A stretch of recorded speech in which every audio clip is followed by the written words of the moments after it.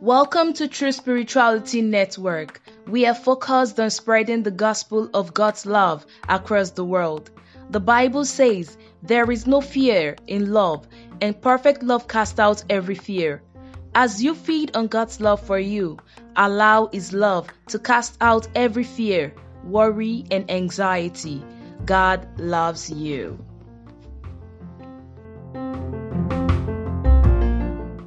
I'm also live on Instagram and I'm live on MixLR. It's going to be an awesome ride. It's Good Friday. And the reason why it's good is because Jesus make the day good. It is not the Friday that is good. It is the fact that it symbolizes a time that Jesus was nailed to the cross. So that's the reason why we call it Good Friday. Anytime you bring Jesus into anything, He is faithful and so good enough to make such a thing good. When you bring Jesus into your marriage, He can make your marriage good. When you bring Jesus into your business, He can make your business good. The same way, this Friday is not just an ordinary Friday, but it's a Good Friday because it is symbolic. And, so it's not just a regular day for us. It's a time for us to remind ourselves and check and see from the scripture what Jesus did for us. The gospel is all about good news, and it's the good news of Christ. It's all about what Jesus has done for you. The Bible says, herein is love, not that we love God, but that He loved us. 1 John 4, and He gave His Son for us. I know today we are in a world whereby people want to boast about their love for God. People want to boast about the things they can do for God.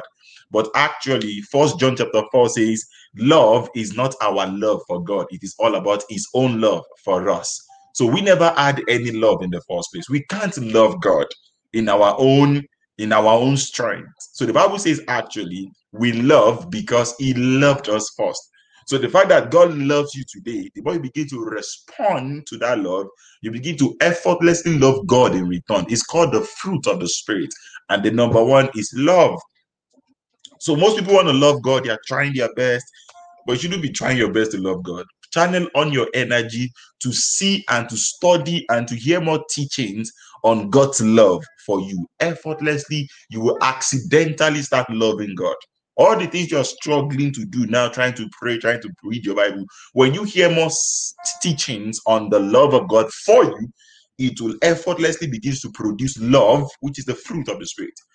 So many people are trying to walk the fruit of the Spirit. You can't walk it. You have to allow it to flow. And the root of this fruit is you understanding that God loves you. So the gospel is all about what God has done for us. It has nothing to do with what we are doing for God. It's all about what He has done for us. And today is Good Friday. And Good Friday simply means it's a time for us to reflect and to remind ourselves the time that Jesus took our place on the cross. And it's a Friday that symbolizes the time that Jesus was nailed to the cross of Calvary. And I'm going to walk you through the scripture to make you see the significance, to see how powerful it was, that it wasn't just an average man that died on the cross. It wasn't an angel. It was the Son of the living God Himself. In fact, if you don't know too much about the scripture and you understand that the person who died for you on that cross was God Himself, or better still, is God Himself, you understand God loves you so much. Can you picture? I know, and every person knows that God is holy, the holy, all-powerful, almighty, omnipotent, omniscience God. Can you picture the same person you have on your head as the omnipotent Oba? You know the way Nigerians or Africans we magnify our God. Can you picture that same God who is big, large, great? Can you picture the same God loving you so much to leave all His kingship, all the heavenship, citizenship, and He became one like us to the point of death, all because He wants to communicate one message to you: I love you. If God will allow Jesus to die for you, you are special. Don't let anybody tell you nobody cares about you. Don't let them say things like you're just a mistake. You are not a mistake. God loves you. Somebody cares so much about you. And He didn't just care about you in words. He cared to the point of taking your place on the cross of Calvary. If you can picture that the same holy God is the same God that loves you so much to die for your sins, then you will effortlessly begin to respond to the love of God for you. The cross of Calvary, it's a picture of God's love paying a ransom to God's holiness. So God loves you, and God is a holy God. And the bridge by which those two identity, those two nature of God met was the cross of Calvary. So I'm going to walk you through the scripture, make you see a couple of things. But to start with, God loves you. It's not a theory, it's not a cliche. It has to be a reality for you. And that's the truth of the matter. You are loved by God. If your friends don't like you, God likes you. It doesn't matter who likes you. It doesn't matter who comments on your picture on Instagram. It doesn't matter who give you the likes or who doesn't give you the likes. You have God's like every single time of the day. So you are secured and safe in the love of God. It doesn't matter who rejects you. It doesn't matter if anybody say, I don't want to be your friend again. Don't call me again. It doesn't matter whether they block you on WhatsApp. You're still loved by God. You're special. You're precious. And you should see yourself the way God sees you. You are not alone. When you go through stuff in life, if you're listening to this and you're going through issues of life and you've been moved to the wall, you're going through storms and then you're going through situations and challenges you didn't budget, you didn't plan for, God is in the midst of the storm with you. God is in the situation with you. He will never leave nor forsake you. He is always with you. Focus on him. Look unto him, the author and the finisher of your faith. Never feel lonely because you are never alone. He is with you. He is for you. He will never leave nor forsake you. That's the God you serve. And that's what the good news of God is all about. That's what the gospel is all about. That you are not alone in this journey. God loves you so much. He boxed himself in your heart in form of the Holy Spirit so that he can abide with you forever. The Bible calls him the comforter. Have you ever allowed the Holy Spirit to comfort you before when you go through situations? Because he will comfort you when you are in the midst of losing it. You are like, Holy Spirit, I didn't just want to talk to anybody. And he will just come and comfort you in the midst, at the peak of your situations. He loves you so much. Don't be too strong for him. Be vulnerable to him. Let him help you. He's your helper. Most of the time we try to help ourselves. We try our best. Stop trying your best. Start to resting in him and let him do what only him can do. In fact, the fact that you are trying your best, you are just using all your strength, is the proof that it's not your battle. Let God fight his battle. Say, Lord, the battle is yours. I've not even started preaching. Thank you, Holy Spirit. Lord, we thank you for what you have in store for us today. Open our eyes to see Jesus and the beauty of his holiness. In Jesus' mighty name. I like God's people say, amen. Everybody open the book of Leviticus chapter 5. I am one of the few preachers that want to preach. I want to preach Good Friday from the Old Testament and then from the book of Leviticus. I want to unveil Jesus from the book of Leviticus. Thank you, Holy Spirit. Leviticus chapter 5 or Leviticus, choose one. Chapter 5. Thank you, Holy Spirit. It's going to be an awesome ride. I radically guarantee you. God has so many things for you. Leviticus chapter 5. I'm going to start reading from verse 1. Let me give you an overview. If you read your Bible very well, the book of Leviticus is one of those books people don't like to read. And by the grace of God, I like to teach places where people don't like to read. Because if you like to read it, then I don't have anything to teach. So places like Song of Solomon, people don't like to read it. I've made a whole series on the book of Song of Solomon. You can read it on, catch it online. Just type Song of Solomon, any chapter, chapter 1 or chapter 2 or chapter 3 by Akimeka. Google it. It will bring all the series I made on these things. So you can just listen to them. I've made teachings on places, books people don't like to read. If you have any book right now, any place in the Bible you need answers to, you have any question, send me a DM, send us a DM, we'll make a video for you, we'll answer your question. Any biblical question, send them in. But anyway, Leviticus chapter 5. Thank you, Jesus. I'm going to start reading from verse 1. The Bible says, if anyone sins because they do not speak up, when they hear a public charge to testify regarding something they have seen or learnt about, they'll be held responsible. Verse 2. If anyone becomes aware that they are guilty, if they unwillingly touch anything ceremonially unclean, and they are unaware that they have become unclean, but they come to realize their guilt, or if they touch human uncleanness, the reason I'm pausing is because some of these things are in brackets. I don't want to read the bracket. Even though they are unaware of it, but they learn of it and realize their guilt, or if anyone thoughtlessly take an oath or to do anything, whether good or evil, even though they are unaware of it, but even when they learn of it and realize their guilt, when anyone becomes aware that they are guilty in any of these matters, they must confess in what they have sinned.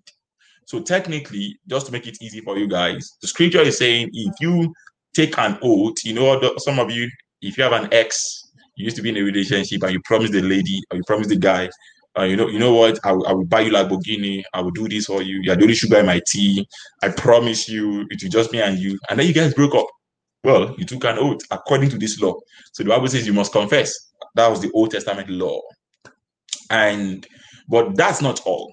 And I just want you to pay close attention. I want to say so many things. I need you to pay close attention. So the scripture says, when you realize you've sinned, when you realize you are guilty, the Bible says in Leviticus chapter 5, as at the law at that time, the Bible says you must confess that you have sinned. That's what the Bible says in verse 5. And then verse 6, now listen very carefully. As a penalty for the sin they have committed, they must bring to the Lord a female lamb. Stop. Wait. I thought, God, you said if I realize I've done something wrong, I should just confess. Yes, that's what Leviticus 5 says. But verse 6 now continues. As a penalty, wait. If I confess my sin, why is there a penalty? Listen, pause for a moment. We're in the New Testament, we're in the New Covenant. That's the best way to put it. We're in the New Covenant. And when you make mistakes in life, God is not mad at you. God is not angry at you.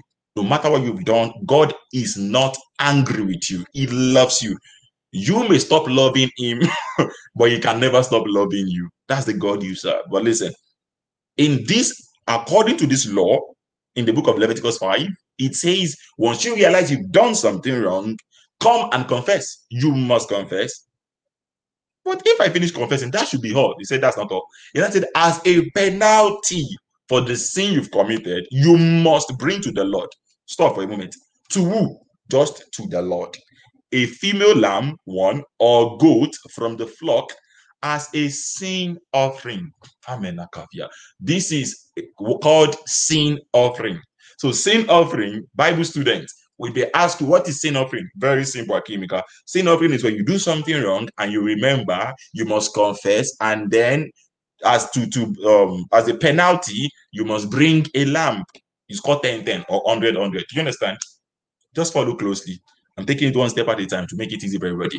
Leviticus 5 defines sin offering. Sin offering is when I do something wrong, whether I know or I don't know, when I take an oath, or maybe with my ex or my ex, I promised her, or she promised me, she didn't catch up, and now we broke up. Well, I'm rhyming. Catch up, broke up.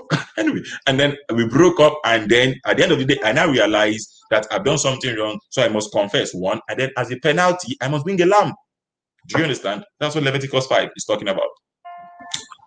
That's what the scripture says. So if you read it further, the Bible says you must bring a female lamb or a goat from the flock as a sin offering, and the priest, listen, this is very powerful, and the priest shall make atonement for them for their sins. If you read further, it says if you can't afford a lamb, then you can bring those. God is so gracious. God is always willing to come down to your level. If you can't afford a lamb, if you don't have enough money, and then you sinned, God say, you know what, you can bring dove. You don't have dove, you know what, and God is just coming down to your level. God is so gracious. But that was the law in the book of Leviticus chapter 5, and our forefathers lived by this law. All the children of Israel, all of these guys live by this law. Just hold on to that for a moment. I'm just going to bring it all together. So once again, you bring the lamb after you've confessed. Though it is after you confessed, and then as a penalty, you bring a lamb to the priest, and then the priest does what they call atonement. What does atonement mean? For you to be born again, you must know what atonement means. If you are born again, you don't know what atonement means, then you need Cain. Just kidding, guys. So very simple. Atonement is any sacrifice that has to be blood. It's more like a redemption kind of thing. So, for example, in the context of Leviticus chapter 5, the Bible says you bring a lamb or you bring a goat or you bring anything, and then you bring that thing. Listen, if you read other places, because in the book of Leviticus, there are so many types of offering. There's a sin offering, trespass offering, there is burnt offering, there's meal offering. There are 5 major offerings in the book of Leviticus.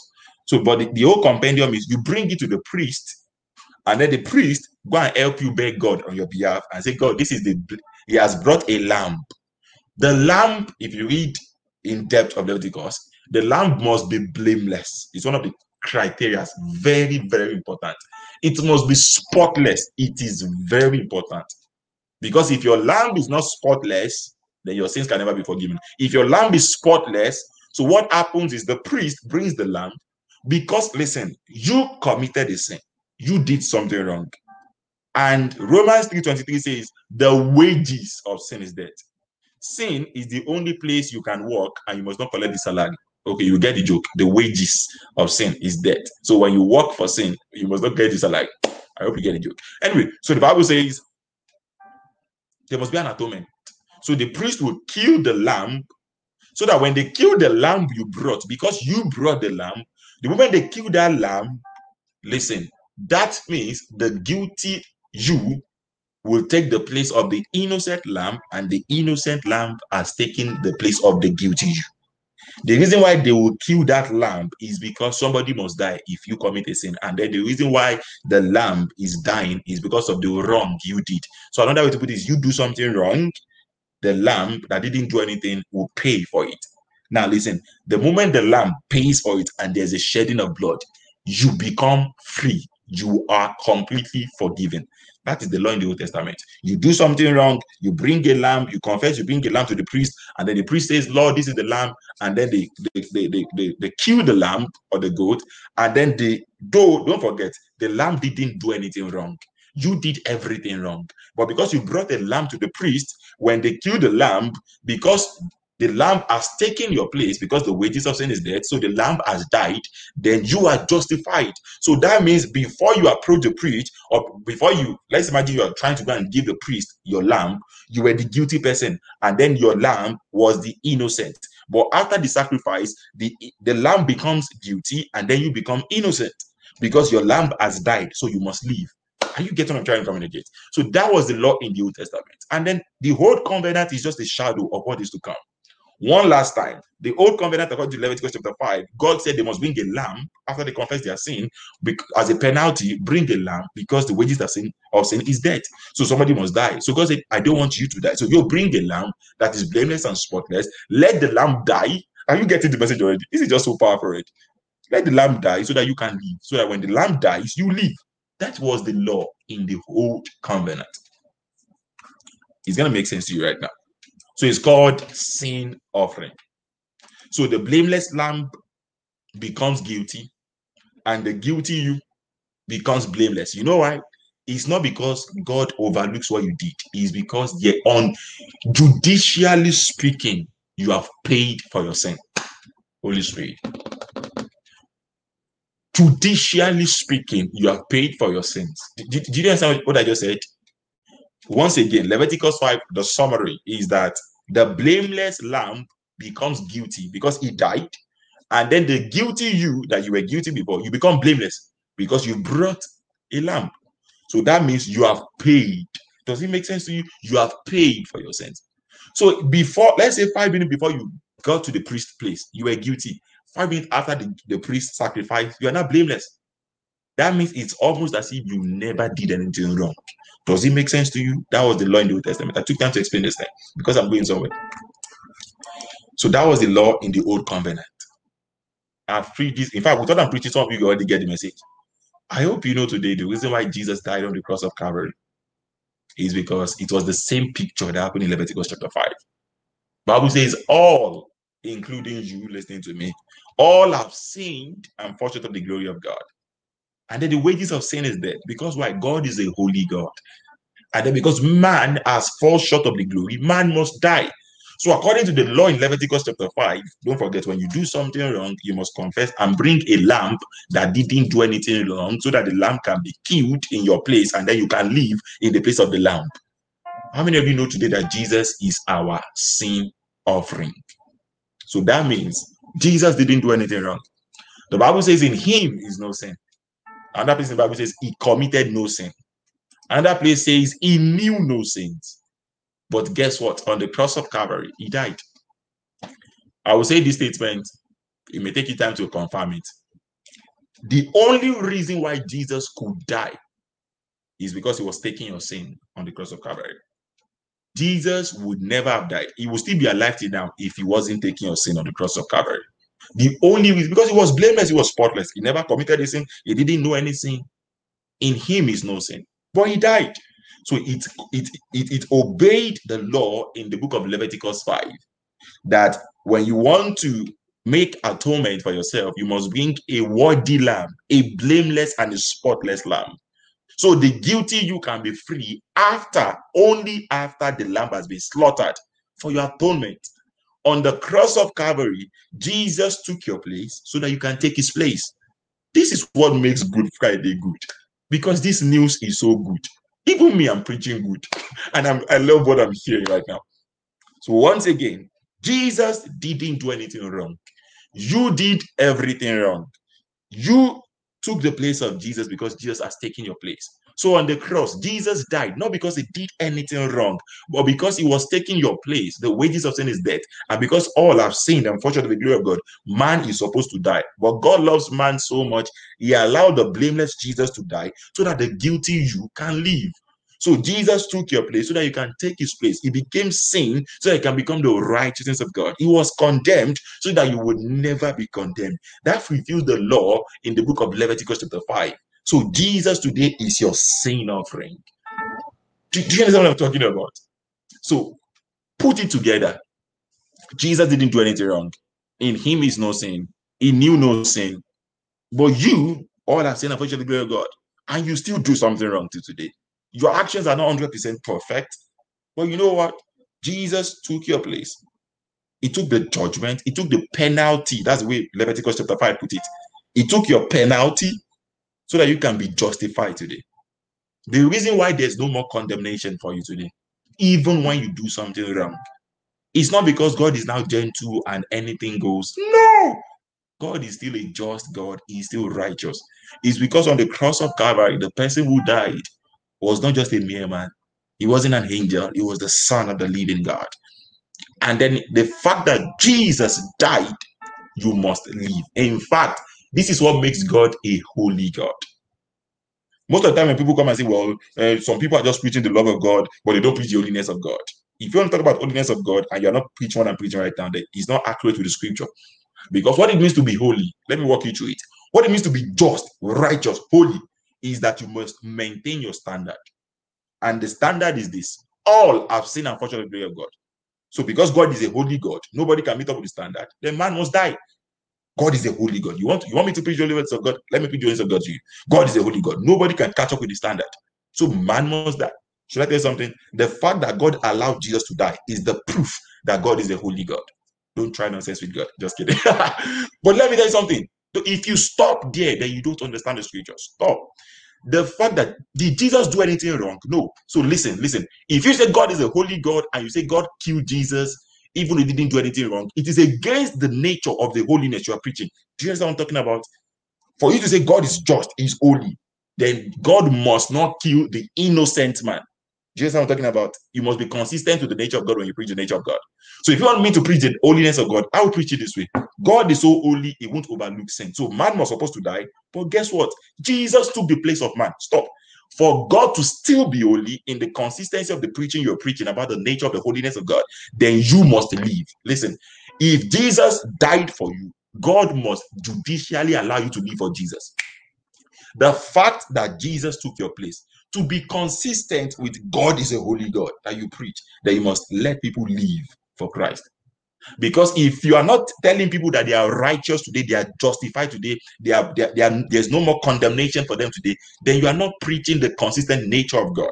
Today, you are not righteous because, well, by mercy. No, you are righteous because of what Jesus has done for you. He literally took your place so you can take his place. If Jesus died for you, you must live for him. This is personally why I think believers are different from believers. Because not every believer has come to the reality of this Rhema. He took your place, then you should. In fact, God declared you righteous today, even when you make mistakes in life. Because in life, you will make mistakes. That's what I'm just trying to say. You just have to get it this way. So your mistakes will not define you because Jesus took your nature. In fact, the Bible says in 2 Corinthians 5:21, it became sin. You know what? If you want to preach the consistent nature of God, then you must say you are the righteousness of God. How? You became the righteousness of God in Christ. I don't mind repeating this over and over because this is the essence of the cross. If you don't understand what I'm talking about, if you don't understand the exchange, then you won't appreciate the cross. Because on that cross, it was no joke. You see, the burden of what was going to happen to Jesus on the cross was so much that when Jesus sensed it in the spirit in the Garden of Gethsemane, he began to sweat, and his sweat was almost like that of blood. Just to let you know, what he hasn't even begun the suffering. He just sensed what the cup looks like. He said, Lord, please let this cup pass over me. But he thought about the fact that if Jesus didn't die for us, if he won't die for you, then you have to die for yourself. So Jesus came up with a conclusion. He said, you know what? I love those people, and I would prefer to die than to allow Yinka to die. If you tell me not to live for Jesus today, then I don't know what you want me to live for. All my life, I want to preach the gospel of Christ. And I'm not preaching mixed gospel. I'm preaching the radical gospel of Christ. I'm coming out to come and preach. God loves you radically, independent of you, no matter what you do, no matter what happens to you in life. You think the death of Jesus was a joke. This is why personally, I'm not okay with the fact that people, when they want to come and preach the gospel today, they still preach a mixed gospel. I'm not okay with it. Do you know what it cost God to get the gospel out to you? It cost him the death of his son. I don't know how people will see Jesus died for the sin of the world and they'll still come and tell you, well, you are saved, but you are partially saved. Oh, don't think, no. You come out and preach the radical gospel, because the person who died on the cross of Calvary was not a mere man, was not an angel. He was the Son of the living God. So if you could know what really happened on the cross, you won't come out and come and preach this gospel. You have to tell people you are unveiling the nature, the goodness of God. God loves you so much, allowed just to die for you. And then what do you think you want to do today that can change God's love about you? It's too late. You're already stuck with the love of God for life. I really wish everybody can really be honest and start preaching this gospel. It cost God the death of his son. We can't be mixing gospel. We can't be twisting gospel. In fact, God loves the gospel so much. God said, anybody that preaches any other gospel apart from the gospel of Christ, let him be cursed. It's the book of Galatians 1. The way God is so protective about the gospel. It's just about God's goodness. Believe on the name of Lord Jesus Christ, you will be saved and your household.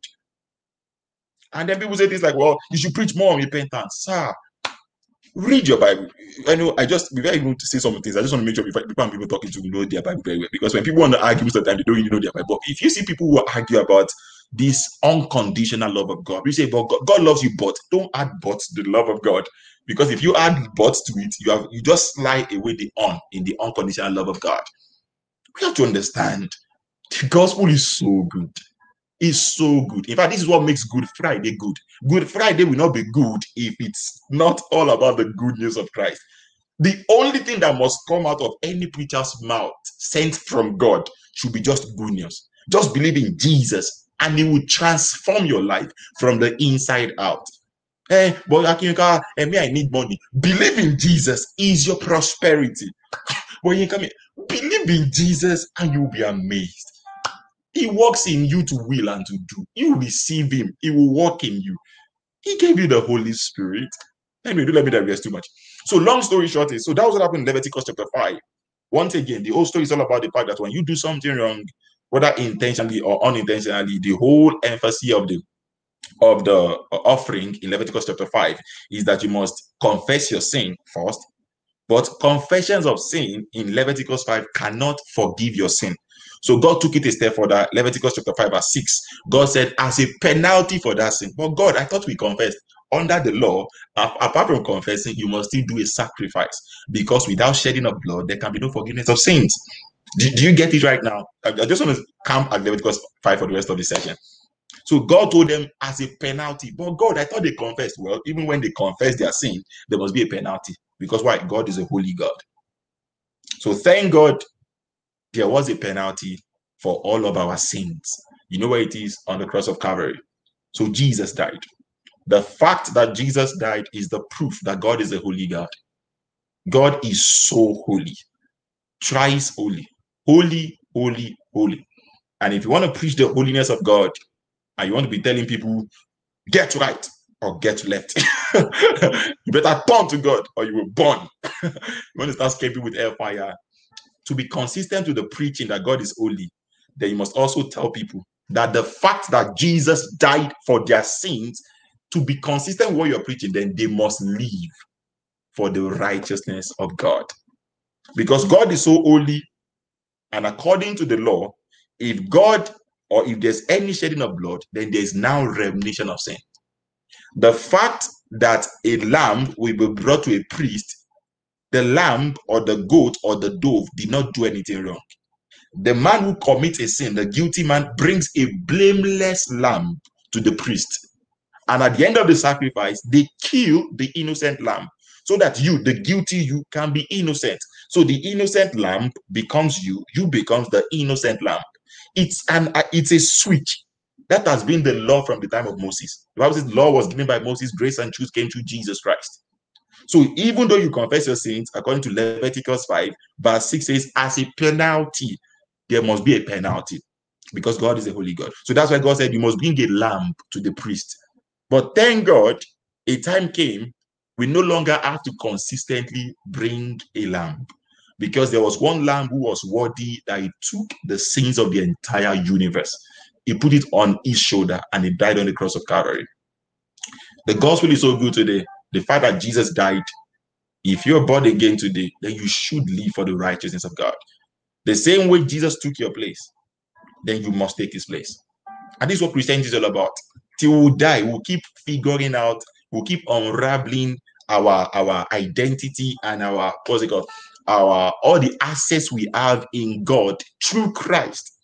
Because if Jesus became you to the point of death, then you must become him, or at salvation, you became him. In fact, this is what the Bible says, as Jesus is, present tense, so are you in this world. Because Jesus, when he died on the cross of Calvary, he died for you and he died as you. So that today you can live for him and live as him. That's powerful. So today you are not just a mere man. You are not just any kind of guy. You are the righteousness of God in Christ. To be consistent with the nature of God. Don't come and tell me, well, Jesus died for my sin, if you are not sure and you are not convinced that you are the righteousness of God. Because for you to say Jesus died for your sin, you must know that you're also living for his righteousness. Do you know what I'm talking about? It has to be consistent. Because everybody knows that Jesus died for their sins. But not everybody knows that because he took your place. For you to tell me you believe that Jesus died for your sin, then you should be able to also tell me and convince me that you are the righteousness of God. Because Jesus did not die for sin because he did anything wrong, because he committed a sin. No. He took your place because he took your identity so that you can have his identity. It's called the love of God. So Jesus took your place so that you can take his place. It's called the love of God. It's called the love of God. Think about it every way, anyhow. It's called the radical love of God. So today there's freedom in Christ. There is hope for you in Christ. Today we can approach the same holy God and say, Father, and then you won't feel guilty about it. You know why? Because Jesus took all the penalty for all your sins on the cross of Calvary. So today you are not forgiven until your next mistake. You are radically and forever forgiven in Christ. For you to tell me otherwise, then you don't really believe that Jesus died for your sins. I mean, then you are disregarding the death of Jesus. If you think Jesus was the author of your faith, then let him finish your faith. Don't think, well, just started it, now finish it. No. The same person that started your faith is the finisher of your faith. The only thing you need to do for God, should I tell you, is to believe. If you believe in God, that's all you have to do. The book of John is one of the best books people use for evangelism. All these missionaries, they use the book of John a lot. In fact, the most popular place in the scripture is John 3:16. And the book of John has so many stories that the book of Matthew, Mark, and Luke does not have. It is only the book of John that showed us what happened to the woman in John chapter 4, woman at the well.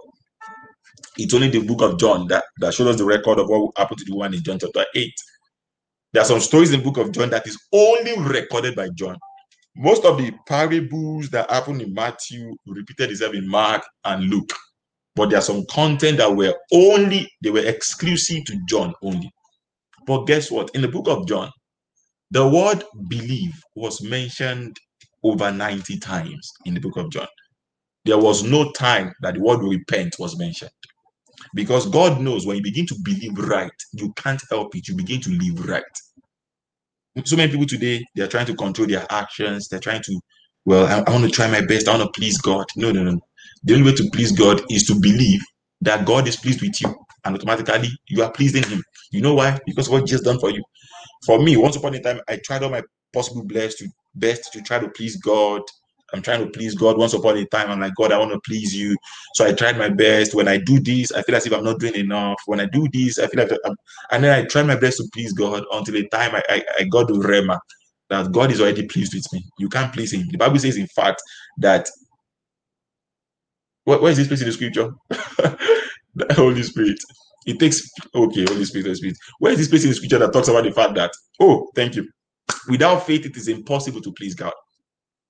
And it's in the scripture. So you just have to come to a place and understand the fact that the person who died on the cross of Calvary was not a mere man. He is the Son of the living God. I'm going to wrap up on this note. Romans chapter 4, verse 25. Thank you, Holy Spirit. Romans chapter 4, verse 25. Romans 4:25. Romans 4:25. I'm going to read TPT version. It says, Jesus was handed over to be crucified for the forgiveness of our sins. This is in the scripture. The reason why he was handed over, the reason why he died, the Bible says in black and white, is for the forgiveness of your sins. The same way in the book of Leviticus chapter 5, when you bring a lamb to the priest, you'll be free. So the lamb dies, you are set free. You were supposed to die, but the moment the lamb dies, you are set free. And then today, Jesus is our atonement, is our sin offering. And then because Jesus died for you on the cross of Calvary, today you are free. There's no more condemnation for you. The Bible says, if any man be in Christ, is a new creature, all things are passed away. So today you have a new slate with God. God loves you so much. Because you accepted Jesus, God accepted you, independent and irrespective of what you do or what you don't do. God loves you. God doesn't love you because you are good. He loves you because He is good and His mercy is enjoyed forever. So you just have to understand that everything we are getting from God today is not because we deserve it. It came through what Jesus did on the cross of Calvary. Once upon a time in the old covenant, you have to be good before you can get anything good from God. In fact, before you can get anything good from God, you have to deserve it. So you have to earn it. But thank God, from the time of Jesus, it has nothing to do with what we do anymore. Because Jesus on the cross of Calvary, every one of us, He gave us a spot in the heart of God that we didn't deserve. So today, we deserve the best of everything.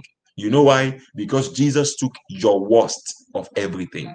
So you must take the best of everything. This is why the Bible says, beloved, I wish above all things that you prosper and be in good health, even as your soul prosper. So prosperity is your inheritance in Christ. Lack is not your portion. Poverty is not your portion. Because Jesus took all of these things for you.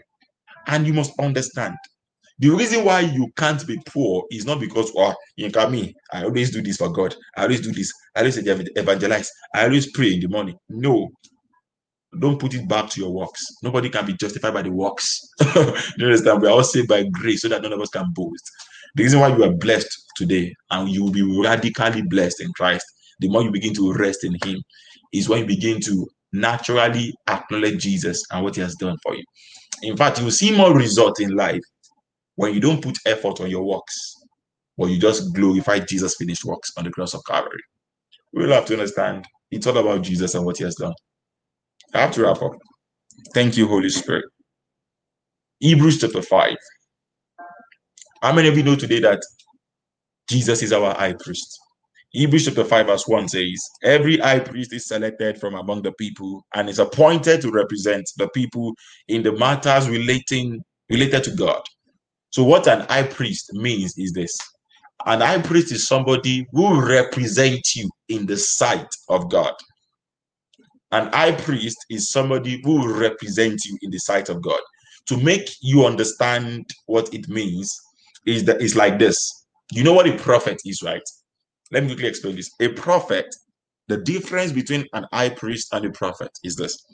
A prophet is somebody who represents God to the people. So the prophet is representing God and is conveying a message. He's standing on behalf of God. That's a prophet. That's the like the ministry of the prophet. But an high priest is the exact opposite.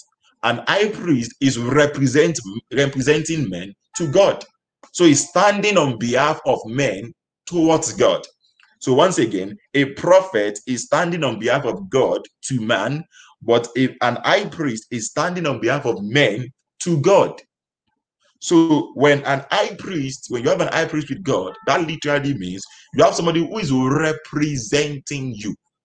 If you read the book of Old Testament a lot, if you read the book of Exodus precisely, there are so many places, I think Exodus chapter 28, that talks about the fact that Aaron was the first high priest. So that means anytime they want anything from God, or they want to get, in quote, they want to know their standing with God, Aaron will represent the children of Israel, and then he speaks to God on their behalf. He was more like their mediator. But today, every born-again believer, Jesus is our high priest. And you will not really appreciate that until, there's a place in the book of Leviticus chapter 4. Sorry, I'm taking back the book of Leviticus today. I just thought we should start preaching from these places in the scripture. Leviticus chapter 4. I'm going to read just a couple of verses. Leviticus chapter 4. The Bible says, then the Lord said to Moses, say to the Israelites, when anyone sins unintentionally and does what is forbidden in any of the Lord's command, verse 3, if the anointed priest sins, if the anointed priest sins, bringing guilt on the people. Stop. In the Old Testament, even their high priest can commit a sin. And when he sins, he brings guilt on the people. An high priest is the only person that if he does something wrong, all of you are in trouble. An high priest is the only person that if he's not doing everything right, all of you are in trouble. An high priest is the only person that his actions can influence every other person. If your high priest is good, and then the people are bad, which is always the situation in the time of the children of Israel, then God will still relate with you guys as based on the goodness of the high priest. If the high priest is bad, or if he does something wrong, and the people are good, God will relate with everybody based on the standing of the high priest. Do you understand what I mean? Once again, an high priest is somebody that is representing men to God. A prophet represents God to men. So an high priest, whether he's good, God relates with everybody as good. If your high priest is bad, God relates with everybody based on the standing of the high priest, irrespective of whether everybody's standing or not. So your high priest determines a lot of things. But thank God today that Jesus is our high priest. How many of you understand that you believe and you know that Jesus is your high priest? The Bible says in the book of Hebrews chapter 4, a very popular place in the scripture, verse 15. The Bible says, for we do not have a high priest who is unable to empathize with our weakness, but we have one who has been tempted in every way, yet he did not commit a sin, or yet he did not sin. So Jesus is our high priest today. That means God doesn't relate with you based on your goodness. God relates with you based on your high priest goodness. If your high priest is good, then you are good. Guess what? Jesus is forever good in the sight of God. Your high priest is blameless because Jesus is blameless. So that means you are blameless in the sight of God. That means when the devil is trying to point you to your weakness, he's trying to point you to the things you're not doing enough, you can say, hey, bro, or don't call him bro. He's not a good bro. Just say, hey, devil, Jesus is my high priest. And if Jesus is my high priest, God doesn't relate with me based on me. He relates with me based on my high priest. And if Jesus is accepted in the sight of God, I am accepted in the sight of God. This is what the scripture means when it says, as Jesus is, so are we in this world. So today, God loves you. Jesus died for you on the cross of Calvary. Not just for you. He died as you. Please, I want you to live for him and live as him. So you are living for Jesus because he died for you. Also live as him because he died as you. That means you start seeing yourself the way Jesus would see himself, because you are exactly as Jesus is in this world. Not my words. 1 John chapter 4 verse 19. It says, as Jesus is, so are you in this world. So once again, as I wrap up, when we talk about Good Friday and what Jesus did for you on the cross of Calvary, this is the basics for everything you will ever achieve in your Christian walk with God. Your righteousness today is based on this truth that Jesus died for your sin. If he took your sin, then He must give you his righteousness. Because Jesus is not a thief. He said, I have come to give you life and so that I can have it in abundance. So in order to give you life, he has to take your sin. And then he took your sin, and then you have his life when you got born again. It's an exchange. It's called divine exchange. The same way when Adam disobeyed in the beginning, he made everybody a sinner, independent and irrespective of their consent or their action. Adam never needed your consent to make you a sinner. He just did something wrong and everything went wrong. You know what? By the same token, Jesus did everything right and everything is now right. And we are now standing right with God. On Sunday, or hopefully Monday, I'll preach a message and let you understand the reason why Jesus rose from the dead. And the reason why Jesus rose from the dead, according to Romans 4:25, just to get ahead of myself, is for your justification. The fact that Jesus is alive today is the proof that you are forever righteous and justified in the sight of God. He met every judgment, every penalty of your sins. He died for the sins of the world and all of your sins. Psalm 103 verse 3 says, he will forgive all your sins. All your sins today are forgiven. You know why? Because Jesus died for it. For you to think maybe God has not forgiven you any of your sin is the proof that you are ignoring what Jesus did on the cross of Calvary for you. That means you don't fully believe that Jesus died for your sins. All your sins are radically forgiven. So God doesn't have anything against you. God is not mad at you. Newsflash, God is not angry with you. You know, when I say things like this, most of the time the devil wants to remind you the things you're not doing right.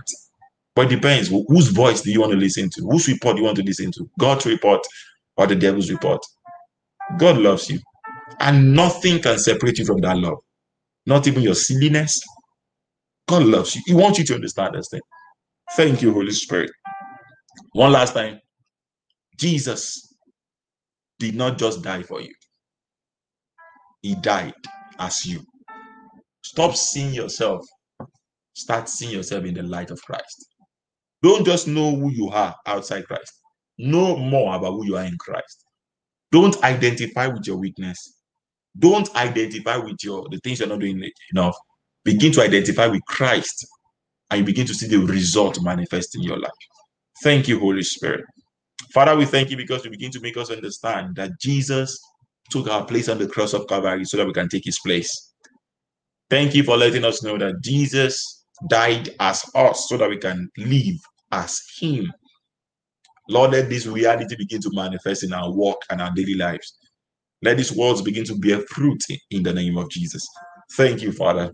In Jesus' mighty name, I pray. And let God's people say, amen. Amen. Thank you so much, everybody. By Sunday, it should be Sunday or Monday, one of the two. But Sunday and Monday, I'll be preaching on the resurrection of Christ. And it's going to be an awesome time. But don't forget this for anything. All your sins are forgiven because somebody died. It's the same token in the Old Testament, and you must believe this thing.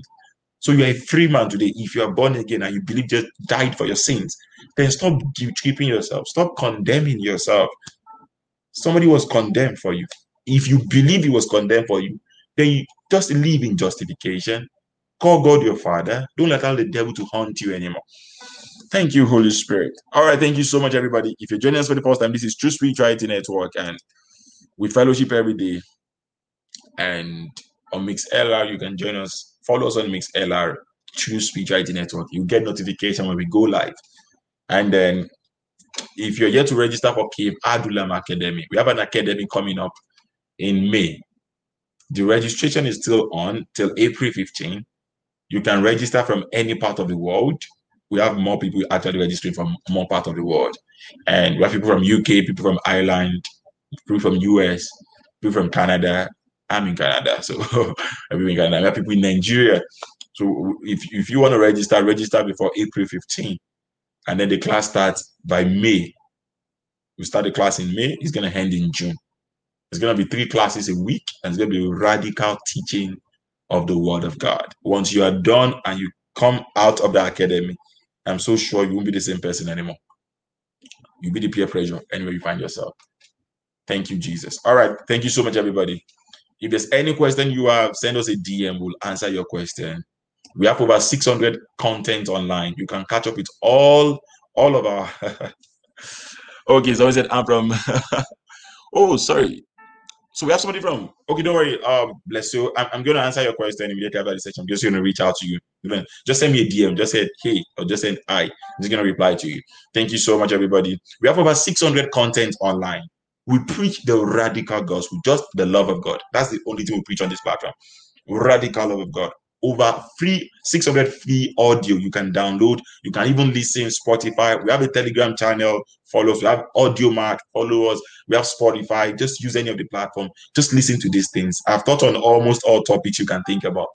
It's all about good news because they are not too. In fact, in the world, people don't preach good news on the news. On the news, when you carry newspaper, you don't hear, well, today on the news flash, there are 21,303 planes that landed safely.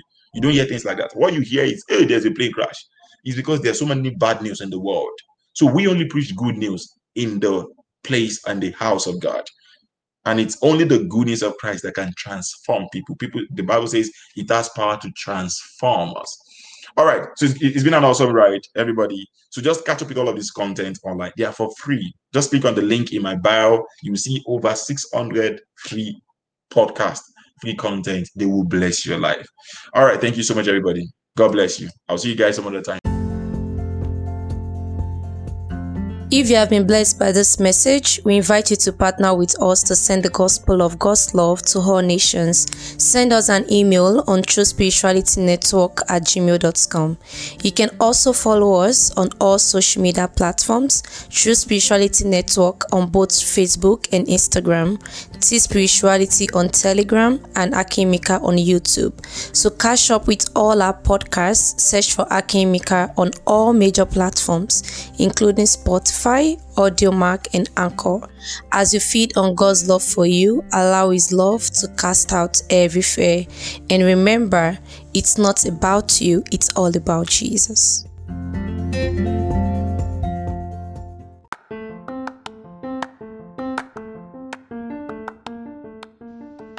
Welcome to True Spirituality Network. We are focused on spreading the gospel of God's love across the world.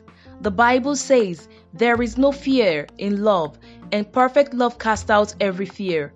As you feed on God's love for you, allow His love to cast out every fear, worry, and anxiety. God loves you.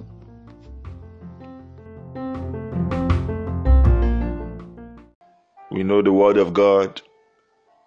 The more we feed on it, the more the best version of ourselves begins to manifest. In Jesus' mighty name I have prayed. And the God's people say, amen. Good morning, everybody. This is morning in Canada time. Today is April 7, 2021. And it's another time to feed on the word of God. The gospel is all about good news, just pure good news.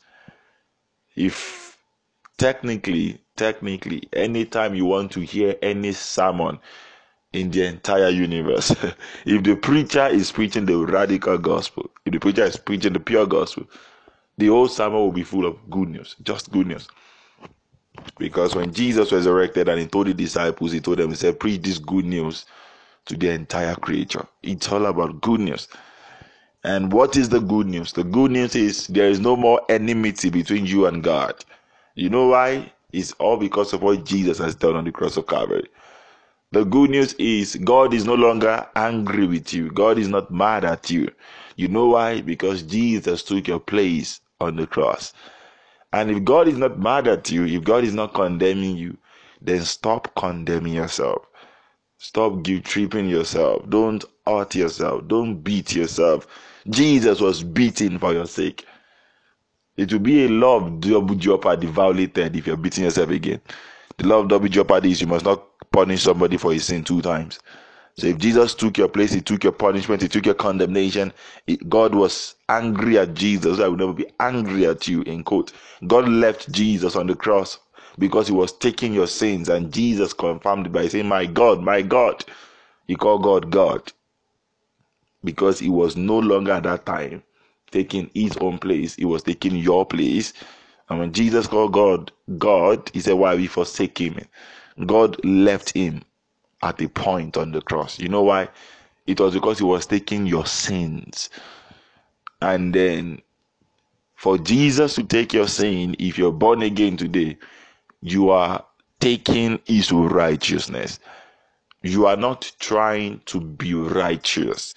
You are the righteousness of God in Christ. And this is pure good news. You are not trying to be blessed. Jesus was cursed for you so that you can be blessed for him. And then the fact that he has been cursed is the proof that you are blessed. Jesus is not trying to be cursed for you on the cross. He did that in the past. That means when you go born again as well, in the past, you automatically became the blessed of God. So everything bad happened to Jesus so that everything good can happen to you. And that's what the goodness of God is all about. Hallelujah. Thank you, Jesus. Are you ready for the word? I know technically I'm supposed to preach on the book of Psalms today, but God laid a new sermon in my heart, and I just want to share that with you today. And the Bible says that when that are led by the Spirit of God, they are the sons of God. Thank you, Jesus. All right, everybody open to the book of Judges chapter 6.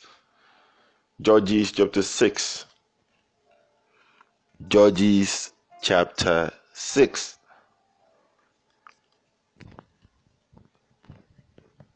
The book of Judges chapter 6. Thank you, Jesus. Thank you, Father. Thank you, Jesus. I'm going to read from verse 11, and I'm going to stop at verse 13. The Bible says, and there came an angel of the Lord and sat under an oak which was in Ophrah, that pertained unto Joash the Abiezrite, and his son Gideon threshed wheat by the winepress to hide it from the Midianites. Verse 12. And the angel of the Lord appeared unto him and said unto him, the Lord is with thee, thou mighty man of valor. And verse 13. And Gideon said unto him, oh, my Lord, if the Lord be with us, this is a very funny question, why then is all this befalling us? And where be all his miracles which our fathers told us, saying, did not the Lord bring us from Egypt? But now the Lord has forsaken us and delivered us into the hands of the Midianites. May the Lord bless the hearing and the reading of the word for the salvation of our soul. Amen. So very simple. This was a very, very serious season for Gideon and the whole children of Israel, because they were under the captivity of the Midianites at that particular time. And if you read from verse 1, in the whole covenant, when these guys, when they do something good, they get something good. And then when they do evil in the sight of God, when they do something bad, when they sin against God, they get something bad. So the only way God always used to punish them then is to deliver them into the hands of their enemies. So when they are good, when they worship God, when they are faithful, then God delivers them. If they mess up, God sends them into the hands of their enemy. So that has been the custom in the old covenant. But thank God there is a new covenant for us today. Now, when I mean new covenant, I'm not technically meaning New Testament or Old Covenant, meaning Old Testament. Old Covenant was just the whole event that happened from Exodus chapter 20 when God gave the law. And then the new covenant started at the death and the resurrection of Jesus. In fact, when Jesus was about to die, he said, this is my blood. He said, and this is my body. But specifically he said, this is my blood, which speaks of the new covenant. There is a new covenant. If you're born again, you should understand you are under the new covenant. In fact, the Bible says in the book of 2 Corinthians chapter 3 that we have been made ministers of the new covenant. Our preaching today should be based on new covenant, no longer old covenant. Old covenant teaching is a teaching where you tell people they have to be good before they can get something good from God. And if they mess up or if they are not good, that something bad will happen to them. That is old covenant kind of teaching. We are not ministers of old covenant. The Bible calls us ministers of new covenant. You know what new covenant is all about? The new covenant is that today we can, or better still, we are getting the good we don't deserve. You know why? Because Jesus took all the bad that he didn't deserve on the cross of Calvary. So we are ministers of good news. Our words must edify, comfort, and exhort the listeners. Today, our message must be centered around faith, hope, and love. Telling people there is hope for them and they should have faith in God and God loves them. So, but in the Old Testament or in the Old Covenant precisely, the way God related with them is if they are good, then God remains good to them. If they are not, God deals with them. But thank God, God dealt with Jesus on the cross of Calvary so that today he can give you complete access to him. So in the new covenant, it doesn't work like that. Jesus is our high priest. God doesn't deal with us based on our goodness. That is old covenant. God deals with us today based on Jesus' goodness. God doesn't love you because you are good. He loves you because he is good and his mercies endure forever. So when you talk about the old covenant, it is more about our standing with God. So the day you stand right, then you are blessed. The day you don't, then the opposite. Go and Deuteronomy 28. It talks about the fact that if you obey, then you are blessed. If you disobey, then you are cursed. That was old covenant. In the new covenant, we are under the grace. And what does that simply mean? That means God is not relating with us based on us, but is relating with us based on Jesus. I know I preached recently on the fact that Jesus is our high priest. Hebrews chapter 5 talks about high priest. If you read Hebrews chapter 5 downward, it talks about the fact that Jesus is now high priest, even starting from verse 4. What does it mean to be an high priest? Now, a prophet represents God to the people. A prophet is standing on behalf of God towards the people. But an high priest is representing men in the sight of God. So it's like words and opposite. A prophet is representing God in the sight of men, but an high priest is representing men in the sight of God. So when God relates with us today, he relates with us based on our high priest. And thank God Jesus is our high priest. If your high priest is good, then you are good as far as God is concerned. So that's why God said he has chosen Jesus. He has made Jesus as an high priest after the order of Melchizedek. So when God sees you today, God doesn't look at you. He looks at you from the lens of your high priest, and his name is Jesus. So you are forever accepted in the sight of God. You know why? Because Jesus is accepted in the sight of God. But long story short, these guys were going through a tough season. And then in the midst of their tough season, an angel of the Lord appeared to Gideon in verse 12. Judges 6:12.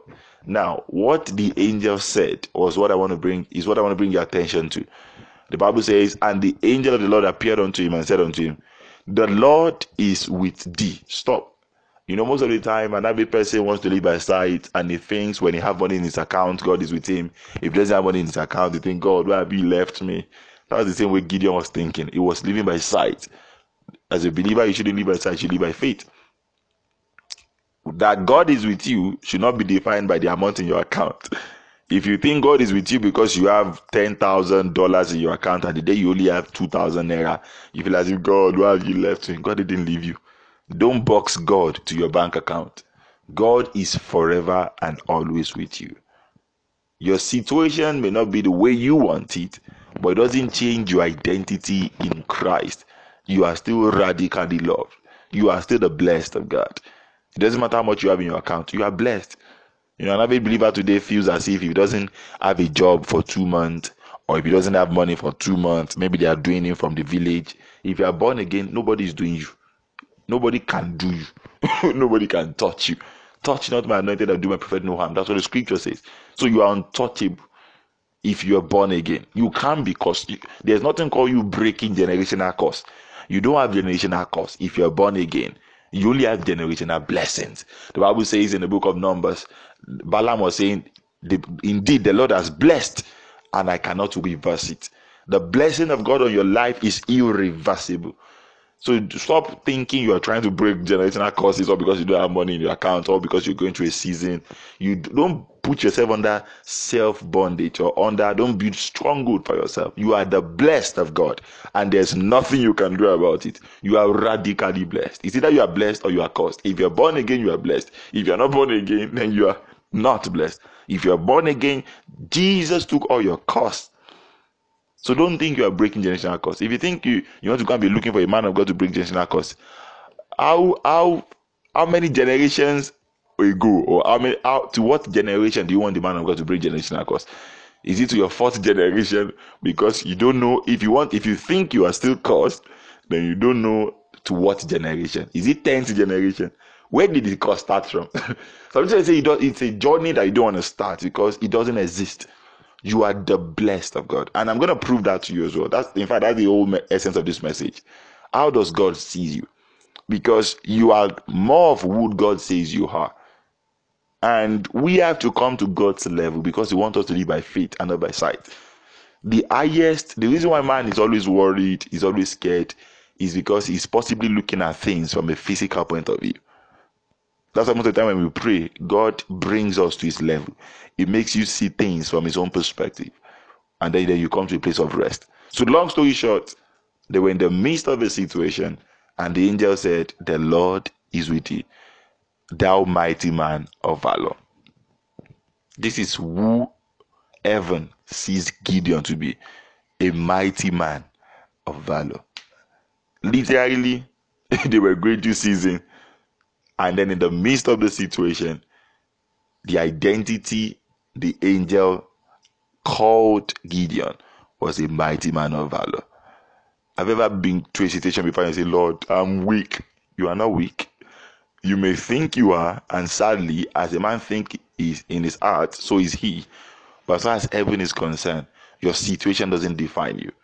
You may not have money in your account and you are shouting, you are broke. Oh, broke, it doesn't change anything with heaven. God wants you to come to a place whereby you see you the way He sees you. How does God see Gideon, even in the midst of a situation? How does God see you? The Bible calls Gideon mighty man of valor. Even Gideon doesn't believe in himself. He doesn't even agree that he's mighty because he's seeing all of them as weak. But in the midst of their weakness, God acknowledged Gideon mighty man of valor. You will go through situations in life, and one of the beginning or one of the best ways to start understanding how you can win or how to overcome your situation is to remind yourself who God says you are. There are so many places in the scripture whereby, in the New Testament precisely, so many people with challenge. There was a man, they called him the invalid man, the woman with the issue of blood. There are so many situations that happen to people whereby they have to redefine their name based on their situation. But we today, as born again believers, your situation does not define you. You can't call yourself your name and your situation, because that is not who you are. If you're born again, you are now the son of God.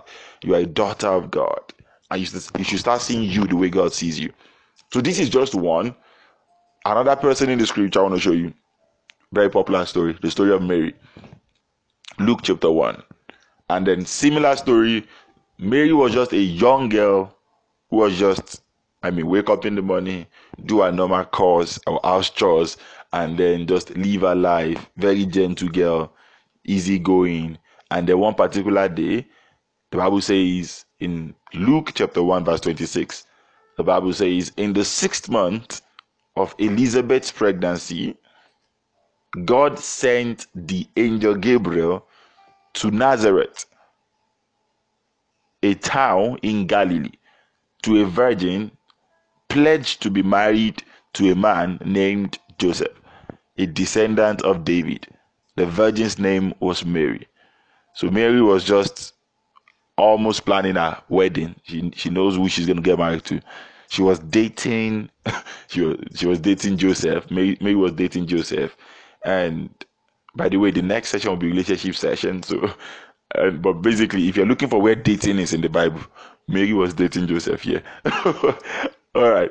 And then the Bible says in verse 28, the same event, don't forget, the Bible says the angel went to her and said, greetings, you who are highly favored.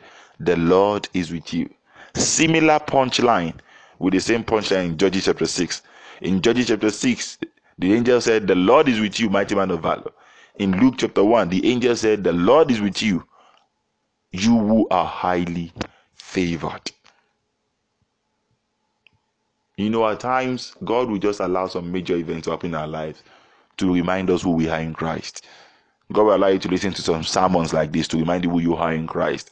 I don't really know what any of you is going through right now, but you know, this is one of the best times to remind yourself who you are in Christ. You know, verse 29, just to let you understand that verse 29, the Bible says, Mary was greatly troubled at his words and wondered what kind of greetings this might be. Mary was shocked. What do you mean when you say you are highly favored? Because even at that time, I possibly think Mary was planning her wedding and she doesn't even have everything figured out yet. And then an angel now appears me saying you are favored. What do you mean favored? Me that I'm just a young child. And then, you know, at times it can be ironic, whereby you are focused too much on your situation and the God is still saying you are strong, you are not weak. When you think, oh my God, this weakness in my life, God, I'm a sinner. And God says, no, you are the righteousness of God in Christ. And the whole, like I said, essence of this teaching is to bring you back to the consciousness of who God says you are. And faith comes by hearing by the word of God. And this is where your strength lies. The angel said, the Lord is with you, you are highly favored. And if you're born again today, the good news is you are highly favored. You are not trying to be favored. And every believer thinks because he applied for a job they didn't take him, he applied for admission they didn't give him, he thinks, oh my God, something is wrong. Nothing is wrong with you. Do you understand? You know what happens to you? The scripture says all of those things that didn't work out, they are working together for your good. The fact that it didn't work out is the proof that it's working out for your good. That disappointment is working out for your good. And every believer thinks because somebody breaks up with him or her, he feels as if, oh my God, they are doing you. Nobody is doing you. Don't really define yourself because of your situation. You are not your situation. You are the son of the living God. So this is the second major event whereby this woman was just she's seeing herself just from the normal, well, I'm just a young girl. Because around that time, she was around 13 years old. That's around the time they get married, according to their traditions. So Mary was around 13, 14 years of age at that time. Imagine just waking up and then you are thinking, oh my God, I'll be getting married soon. I'll be starting a new life soon. And then somebody appears and says, you're favored. You're like, what are you talking about? The Bible literally added it in verse 29, Luke 1:29. She was greatly troubled at the words. She was surprised. She was shocked. Hail Mary, you are highly favored. In fact, NLT version of 29 says she was confused and disturbed. Mary tried to think what the angel could mean.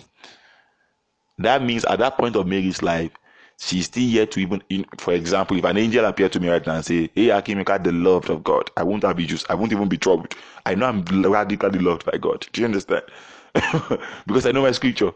But the reason why Mary could be confused, according to the scripture, she was greatly troubled, and that version says, she was disturbed, NLT says, is because she was like, you mean I am favored? Because she was shocked. And let me just tell you this, the good news is, at times, you may get to a point where you forget who you are in Christ, all because of what is happening around you. The Bible says, the just shall live by faith. God doesn't want you to live by sight. So our first person in the whole Testament was Gideon. The Bible called the mighty man of valor. Our second person was Mary. The Bible calls her Holy Spirit. Highly favored. She was highly favored. If you read the book of Daniel chapter 9 and 10, an angel appeared to Daniel as well and said, Daniel, you are highly esteemed. You are loved by God. Long story short is just when heaven sees you, they don't see you based on what is happening around you. Heaven sees you from the lens of God. And the whole essence of this teaching is to bring you to a consciousness of how God sees you. Stop saying you are broke all because you don't have money in your account. Because in the spirit, as far as heaven is concerned, you can never be broke. So God's supply towards your life is not the same as the way you are defined in the sight of men. That's why so many people try to get men's validation because they feel as if they need approval, they need validation. You already have God's validation. You just have to understand how this thing works. And that's how I'm trying to just take time to still lay the foundation from the scripture first. So Mary, Daniel, Gideon, the way God sees them, and God confirmed this thing. When the angel appears to them, you are highly esteemed of the Lord. You are the favored of God. You are a mighty man of valor. How does God see you personally? If you are listening to this and you're possibly too focused on any area of your life, you're like, oh my God, no relationship is working out. Oh my God, I don't have money. All my friends are this, all my parents are that. And you have so many punchlines you've been saying lately rather than declaring who you are in Christ and reminding yourself that there's hope for you, that God is with you, that God is for you, is not against you. Rather than talking the same way Naomi talked. Naomi said, well, don't call me Naomi, call me Mara. Because the Lord has done something to her. No. God loves you. And never redefine who you are because of what is happening around you. I've come to bring you to a place where you start seeing yourself the way God sees you. If God is laying something in your heart, if God is giving you a ministry right now, and then you're like, God, how will I start? What will I do? There was somebody in the Bible as well. His name is Jeremiah. And then God said, before I formed you in your mother's womb, Jeremiah chapter 1, verse 5 and 6, I've known you, I've ordained you to be a prophet. And then Jeremiah said, God, I don't know how to speak. Oh, I am too young. It's in the scripture. The same way we give excuse to God as well. You know why? Because an average human wants to define himself based on what is happening around it, based on the things he can see. So you can see your weakness. So you want to remind God your weakness, as if God doesn't know about your weakness. So at times you get to that point where we start trying to live by sight. The Bible says the just, the righteous shall live by faith. And how does faith comes? Faith comes by hearing by the word of God. So verse 7, Jeremiah 1:7, the Bible says, but the Lord said to me, do not say I am too young. Do not say I am too young. Don't talk your weakness. Don't confess your lack. Don't confess the things you don't have. Don't confess your inadequacy. Confess the word of God. Do not say I am too young. The Bible says when Jesus was teaching, Jesus said, take no thought, saying, what shall we eat? Don't worry yourself and start confessing, oh my God, what will I lie to? What will not happen to me? Oh, don't. The Bible says, do not say I am too young. So how does God see you? Because I just proved this from the scripture, that God doesn't see us the way our situation sees us. I just proved from the scripture that God doesn't relate with you based on your bank account. I just proved from the scripture that God doesn't relate with you because you deserve it. Because the angel appeared to Mary when she was not expecting it, when she didn't deserve it. She was favored. She was highly favored. And grace is undeserved favor. And every one of us today, because of what Jesus has done, grace came through what Jesus has done. And then we are favored today. So these are the things I want to leave you with. Ephesians chapter 1 verse 3. I'm going to read from verse 3 to verse 7. How does God see you? What should you keep in mind? So that when you go through situations, the Bible calls it shield of faith. Shield of faith. When you go through stuff in life, because we will all go through situations in life. When you find yourself at different seasons of your life, because we will all go through seasons of our lives. How should you see yourself? Ephesians chapter 1 verse 3 to verse 7. The Bible says, praise be to the God, our Father, of our Lord Jesus Christ, who has blessed us in the heavenly realms with every spiritual blessings in Christ. So for a start, one of the best ways to see yourself according to the scripture is that you should always see yourself blessed. You are not trying to be blessed. You are the blessed of God. And everything around you at times we want to prove otherwise. You might have been trying to get a job for many months, many years, and then you are almost trying to redefine yourself as, I hope something is not wrong with me. I hope it's not because of what I've done in the past. Nope, that's not scriptural. According to the scripture, which cannot be broken, the Bible says God has blessed you. Not in the future, He has blessed you. Not maybe He will bless you, He has blessed you. Not because you have to do or undo anything. He has blessed you in Christ. If you are born again, according to the scripture, the way heaven sees you is you are the blessed of God. And you have to keep this to heart. This is one of the things I personally remind myself most of the time. I know I tell you guys this. I told you guys this one time like that. Anytime I check my account and I realize it's not where I want it to be, I just take it as the best opportunity for me to declare the word of God. Father, I thank you because I'm not defined by my bank account. I am the blessed of God. So the goodness and the favor of God is hunting me down. That's how believers talk. You don't redefine yourself based on what you can see, because the things you can see are subject to change. The Bible says, but the things you can't see, they are eternal. And thank God we are the blessed of God.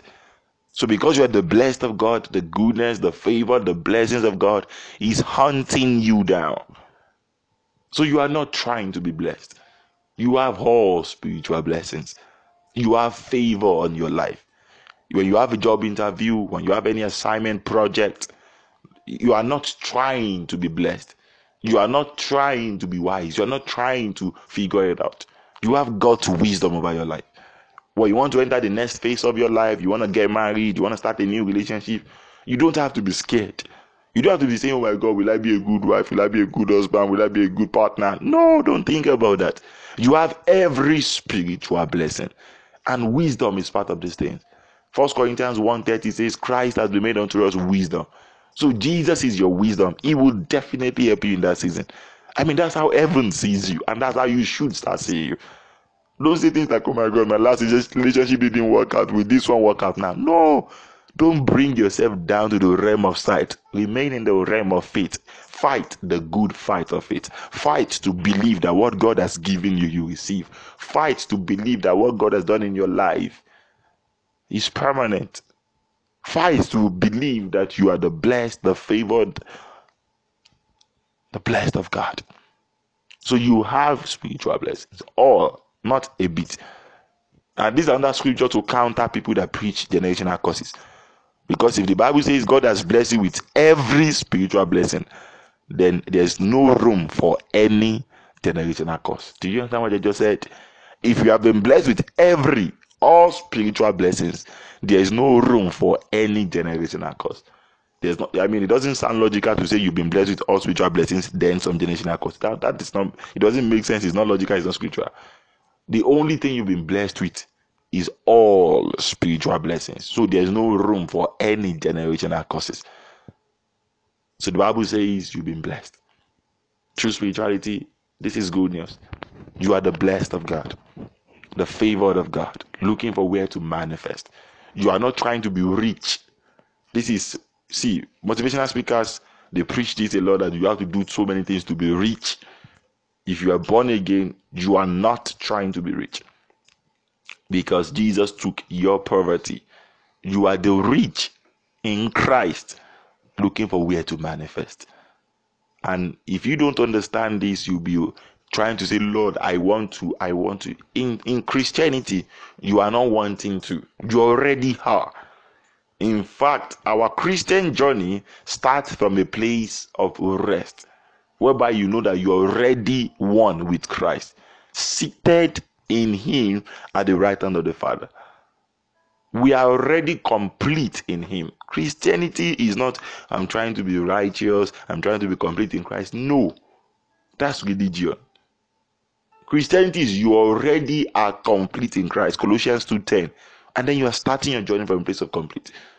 Christianity is not you trying to overcome an addiction. You don't understand your scripture if you think you are trying to overcome. Christianity is you overcame, past tense, by the blood of the Lamb and by the words of your testimony. Your victory in Christianity is not in the future. You are not trying to win. It's not, Lord, help me. That's not scriptural. Christianity is all your victory has been given to you in the past. Over 2,000 years ago on the cross. In fact, you possibly got saved a few years ago. You came into that victory. So it is not you trying to have the victory. It is you resting in the ready-made victory. Christianity is not, Lord, please forgive me my sins. God is not trying to forgive you. God forgave you on the cross of Calvary. Jesus took your sins. When you believe, then you receive his forgiveness. So Christianity is not about what will happen. It is all about what has happened in Christ. Your victory today, your dominion today, is not in the future. It's not what you're trying to have. It's what you already have. Your anointing, if you're in ministry, you are not trying to be anointed. You already have the fullness of God dwelling within you. And this is how this thing works. If you don't see it this way, you'll be redefining yourself based on the happenings around you. And then that's not how God wants you to live. God wants you to live by sight. Because heaven, when they want to define you, they define you by faith. They see you from the lens of God. And then because we are born again, we are seen from the lens of Jesus. So the Bible says, blessed be the God of our Lord Jesus Christ. He has blessed you with every spiritual blessings. Every. Wisdom, you need to be the best wife. Wisdom, you need to be the best husband. He has already blessed you with it. You don't have to be going to the mountain and saying, Lord, please. You already have it. It takes a lot of humility and faith to believe that you already have what God says you have. Because we're in a religious world whereby people feel as if they have to do to have. But Christianity is Jesus has done, so you have. It's not about what you do, it's all about what he has done. So that we can all say, what is the lamb that was slain to receive power, blessings, and riches, and the kingdom of this world has become the kingdom of Christ and of his Father. So verse 4, Ephesians 1:4, the Bible says, he chose us in him before the creation of the world to be holy and blameless in his sight in love. So God chose you. If you're feeling unworthy, you are like, God, I don't deserve to be used by you. God, why are you calling something like he chose you? But you don't know where I'm coming from. You don't have to confuse God for choosing you. God was convinced about everything in your life. He knows about every aspect of your life, and yet he chose you. And the best thing you can do when somebody chooses you is to be humble and say thank you. You know, as a believer, we have so many assignments to do. And you begin to leave that assignment, the more you begin to respond and see yourself the way God sees you. Nobody has their life all figured out. I mean, I'm preaching right now, and I've been preaching for many, many months. And it's not because I have my life figured out. God chose me. You know what it means to be humble? It's just for me to keep responding to God. It's not about me. It's all about Jesus and what he has done for me. So I don't come seeing myself. I come and I just see myself from the lens of Christ. So you don't have to focus on you or your past or your mistakes or the things you can't do. If God chooses you, then it's because he knows you are the best for the assignment. He knows that you are the best person that can do that which he has committed into your hands. God chose you. He knows about your weakness. And the truth is, you don't have to be disqualifying yourself in your mind and say, Lord, I don't deserve it. The reason why you don't deserve it, in fact, the fact that you don't deserve it is the proof that you are the best for it. That's how God works. God doesn't choose those that deserve it in their sight. God chooses people that don't deserve it. It's called grace, undeserved favor, undeserved goodness. Glory to Jesus. So verse 5 says, he predestined us for adoption to sonship through Jesus Christ in accordance with his pleasure and will. So when God chose you and predestined you for adoption, verse 6 says, to the praise of his glorious grace. So it is all to the praise of glorious grace of Jesus. It's all about him. Grace is undeserved favor. So God is doing everything he's doing in your life so that his grace can be glorified. Hallelujah. The Bible says, which he has freely given us in the one he loves. So the reason why God is doing everything he's doing in your life, yes, you may not deserve it. None of us deserve it. The reason why God is doing what he's doing in our lives is because of his grace. And he has freely given us. You know, I can preach on this for a while, but let me just preach on it in a few minutes. Everything you get from God today is for free. I know so many people have a notion of if they pray to God for something and they don't get results, they should mix fasting with it. Maybe they will get more results. Your fasting, your slowing doesn't get you results in the sight of God.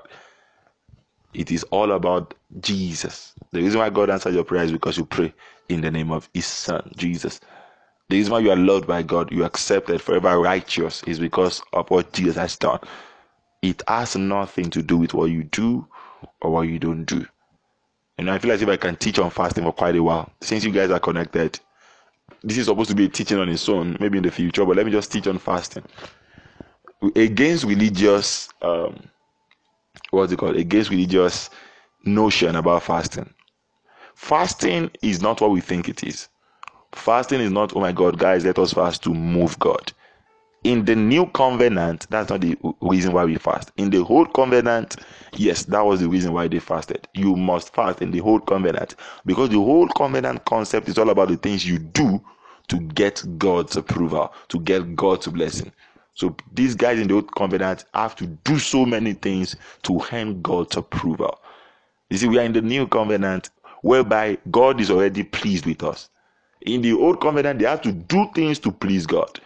In the new covenant, we are already pleased. God is already pleased with us based on what Jesus has done. The Bible says in Matthew chapter 3, God said, this is my beloved son, in whom I'm well pleased. And then you got born again, you receive his son into your heart. And because his son, Jesus, now lives in your heart, then God is pleased with you. God accepts you today because you accepted his son. That's how it works. So you are not trying to please God. Your fasting doesn't move God. Your slowing doesn't slow God down. I'm not against fasting, I'm not against slowing. I'm trying to make you understand scripture. Don't get into old covenant mentality if you are living in new covenant dispensation. So what does fasting represent in our own covenant, new covenant?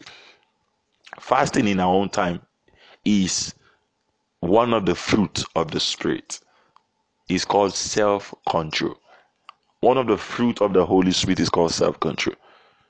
And if I teach on this, I know this will really help so many of you. So you stop fasting to try and make God do something. If you want anything from God, no matter what it is, should I tell you how to get it? Just ask in the name of Jesus. That is all you need. Should I tell you something?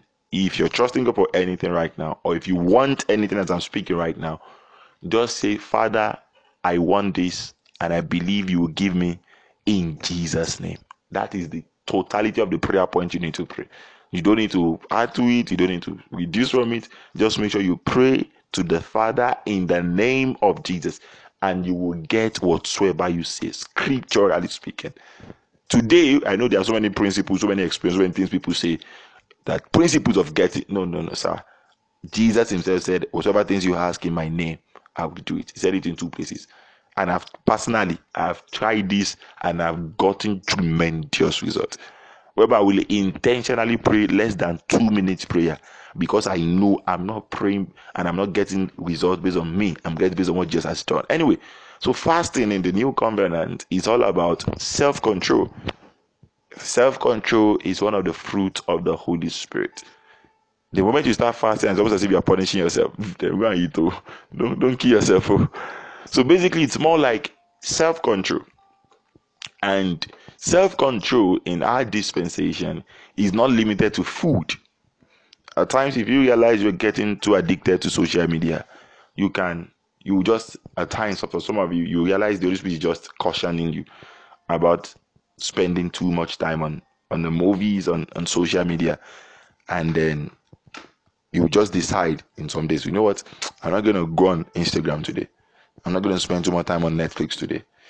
And that is the fruit of the Spirit, self-control. And then you withdraw from what you almost can't do without. In the case of food, in fact, the best time to fast is when you realize you can't do without food. That's best, because it's self-control. The Holy Spirit will start checkmating you about these things. If not for anything, your body is now the temple of God, so you can't eat anyhow, because the temple of God is what you carry. So there are times the Holy Spirit gives you a nudge and say, okay, you know what, don't eat tomorrow. And they're like, oh my God. And then, depends on how God relates with you, but it's self-control. So you realize you almost can't do without something, or you realize you're spending much more time on something, or you are investing too much on something that is not glorifying God, or that is not edifying you. The Holy Spirit puts a checkmate in your heart to fast from that thing, and then you withdraw from it. At times for some of you, it's a particular gathering. You just know anytime you go, it's just always not edifying you. And then you're just like, no, I'm not going again. For a while, I just need time. I just want to withdraw a bit from going to this particular place. So in the context of food, when you realize, okay, possibly tomorrow you have to, for example, this is morning in Canada, and then you realize, wait, you've been eating too much lately, and then this will just put a checkmate in your heart. It's called self-control. It can't be taught. We teach it today, but it can't literally be taught, because it's a fruit of the Spirit. If we begin to teach self-control, then we are not allowing the Holy Spirit to do his work. And the Holy Spirit has a way of relating with every single one of us. But in the context of fasting, just to answer the question again, is so when you fast, basically is you withdrawing, you taking time as you are being led by the Spirit of God to deny yourself of something you would usually have done. Not because you want to punish yourself, but because you have the spirit of self-control. The Bible says God has not given us the spirit of bondage again to fear, but the spirit of love, power, and of self-control. Whereby you know when to say no to things. Not because you can't have them, but because you won't. The Holy Spirit on you will not allow you to have it. It's self-control. So when you fast, it's not because you can't eat. It's because you won't, because you know you are just withdrawing. You just want to stay away from food. At times you stay away from the media. I know people who stay away from the media. I know people who have deleted their Facebook, or because they just know it's taking too much of their time. Nobody told them. It's called self-control. Nobody preached to them. People that they are preaching to, all the media, they are spending more time on media. It takes the Holy Spirit to convince you of these things. It's called self-control. And for some of you, it may be in any way. It's not just specific to food. For some of you, should I blow your mind? For some of you, it may be as simple as checking too much WhatsApp story. And then those will just check with you. Wait, just don't. Self-control. Holy Spirit will minister to himself. It's a fruit of the Spirit. Today, it is sad. We are trying to make people walk self-control. It's a fruit that should manifest in every believer. And God is relating with every one of us differently. So you get what I'm trying to say? So fasting, slowing is not to move God. No, it's a fruit of the Spirit called self-control. Whereby times when the Holy Spirit tells you, stay away from food. Stay away from this for a while. Stay away from it. Not because you can't have it, but because the Spirit working in you is the spirit of self-control. Hallelujah. I hope you get that. That is supposed to be a message on its own. I just really preached that in 5 minutes, and then let me wrap up. So don't forget, the whole essence of this message is to make you understand, make you see you the way God sees you. See you the way God sees you. Don't see you the way you're defined in your environment, your community, and every other thing. See you the way God sees you specifically. So the Bible says in verse 6, to the praise of his name, he has freely given us in the one he loves. Another version says we are accepted in the beloved. I love that one. Talks about the Father, we are accepted in the one he loves. The reason why God loves you today is because of what Jesus has done. And he has given you this love for free. You are not trying to earn God's love. You already have it. Most believers, sadly, they are trying to get God's approval. Some of us that we know we are radically loved, we know we already have God's love. You are not trying to be loved by God. With some of you, you're trying to fall in love with yourself. You're trying to fall in love with your body. Well, God loves you, your body, everything about you the way you are. And we should come to a place where we accept and we see things the way God sees it. You don't have to get to a point where your body looks like somebody's body before you love your body. No, nah. See, there are so many things I don't really know why believers stress themselves about. We just want to compare ourselves. Don't do all this rubbish. It's a lot of energy. You understand? It's a lot of hard work. See you the way God sees you. To the praise of His glorious grace, He has freely given us in the one He loves. God loves you because of what Jesus has done for you. His acceptance towards you is not based on you. In fact, Song of Solomon chapter 4 verse 7, one of my favorite verse, it says, "You are altogether beautiful, my darling." I wish an average person can put that on the wall of his room or our room. Mostly ladies. The Bible says you are altogether beautiful. You will know that everything you do to adorn yourself is not to be beautiful. It's because you're already beautiful. It's blessed are you if you know you're already beautiful, because that's what the scripture says about you. I mean, I think you need God's validation more than men's validation, because it will give you inner confidence. Our transformation as believer is from inside out. Don't be looking for men's validation before you can accept that you're beautiful. So that means you're getting your validation from the outside in. No, scripturally, it's from the inside out. You all are Bible. Song of Solomon 4:7. You are altogether beautiful. That's how God sees you. There is no flaw in you. Amen. These are powerful places in the scripture. These are powerful places in the scripture. If Jeremiah understands that scripture, he will not be telling God, "God, I can't speak." That means you are focusing your flaw. If God is saying there's no flaw in you, and you're telling God, reminding God, I say, "God, FYI, in case you don't know, God is all knowing. He knows everything, and He says there's no flaw in you."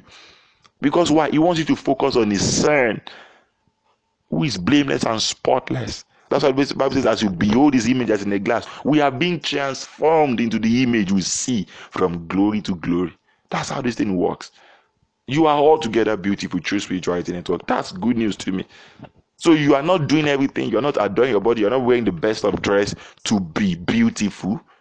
Because if you think you are doing that to be beautiful, the day you wear good dress, you say, "Oh my God, you're beautiful." The day you don't, you may have depression throughout that day. Don't attach your beauty to what is you put on, what you don't put on. Attach it to the word of God that can never change. You are altogether beautiful. See you the way God sees you. This is what will give you confidence, most especially as a lady. You don't need to get men's validation before you know that you are beautiful. When the Bible says in black and white, imagine Jesus sending you an Amazon letter, and attached is Song of Solomon chapter 4 verse 7. It says, "Hello dear, you are altogether beautiful. There's no flaw in you." And then Jesus Christ, your lover. How will you feel? You don't need anybody's validation. This is how you to be confident in what God has given to you. Finally, I have 1 more minute. Verse 7 says, "In Him," in Jesus, glory to God. Only in Jesus we have confidence. Okay, I'm reading my own version. Sorry. "In Him we have redemption through His blood." Today we are redeemed by the blood of Jesus. Hallelujah. Redeemed means you've been purchased with a price. You've been bought with a price. And then the Bible says we have forgiveness of sins. So sad I have 1 minute for this, but it's okay. We have, listen, this is your scripture. You are not trying to be forgiven. You have the forgiveness of sins. Psalm 103 verse 3 says, "He who forgives all of your sins and He heals all your diseases." This is one of the key ways to live a healthy life in Christ. This is one of the key ways to live a life of no condemnation, when you know you are forgiven. The book of Luke chapter 7 verse 47 says, "He who is forgiven much loves much. He who is forgiven little loves little." The reason why I possibly believe the reason why I radically love God today, He loves me, though I love Him because He loved me first. But the reason why I think I am radically, sorry, I'm mixing it up. The reason why I think I love God much today is because I know I'm being forgiven much. God does not forgive, or God has not forgiven your sin until your next mistake. That's what religion teaches. Religion will teach you, well, now, but don't mess up. Sir, God has forgiven all your sins. Scripture, don't come for me. Check it, Ephesians 1:7. But Yinka, how much am I forgiven? The answer is still in Ephesians 1:7. The Bible says you'll be forgiven in accordance with the riches of God's grace. Another version says, according to the riches of His grace. And you may not understand what that means until when you say things like, can you measure the riches of God's grace? Because if you can, which nobody can't, the same way the Bible says, God will supply my needs according to the riches of his glory. You can't measure it. According to the riches of God's glory in Christ, you can't measure it. If you have to qualify it with money, you can't put a figure on it. How much do you think God has in his account? You can't measure it. And because you can't measure the riches of God's grace, you've been totally forgiven because of what Jesus has done for you. You know why? So that today you can say, worthy is the lamb that was slain. God loves you, and he has taken away every barrier that would hinder your relationship and his relationship. He took it by the death of his beloved son. One of the best ways you can appreciate what Jesus did for you is to live in the reality of somebody who has been forgiven. No matter what you've done in the past, all your sins are forgiven. And that is the good news about Christ. Because of what Jesus has done, all your sins are forgiven. And that's what the gospel is all about. This was the gospel Peter, this guy is preached in the scripture. All your sins are forgiven. The book of Acts chapter 13 verse 38 and 39. The Bible says, therefore my friends, I want you to know that through Jesus, the forgiveness of sins is proclaimed to you. Through him, everyone who believes is set free from every sin. A justification you were not able to obtain from the law of Moses. Long story short is this. All your sins are forgiven. You are not trying to be forgiven. Like I said, all your blessings in Christ, they are not, well, try your best, you will have it. No. All your blessings in Christ have all been given to you from the day you got saved. Please, never think you are trying to be rich. Never think you're trying to be blessed. Never think you're trying to be favored. Never think you're trying to be righteous. Never think you're trying to be forgiven. You know why? Because you have already been blessed. You are already rich in Christ. You have already been forgiven in Christ. You are already the blessed of God. You're already loved by God. You are the righteousness of God in Christ. That is how it works. I hope I've been able to carry you and transition you from you thinking you are trying to a point whereby you know you already are. Because the angel appeared to Mary. He didn't say, "Hail Mary, the one who will be favored." No. He said, "Hail Mary, you who are currently." True spirituality, God loves you. He is not trying to love you. He loves you. You should believe it. He is not trying to bless you. He has blessed you. And until you start thinking as the blessed of God, you may not begin to see some result. Excuse me. Because the Bible says, as a man think in his heart, so is he. Thank you, Jesus. And this is what the goodness of God is all about. Isn't this so good?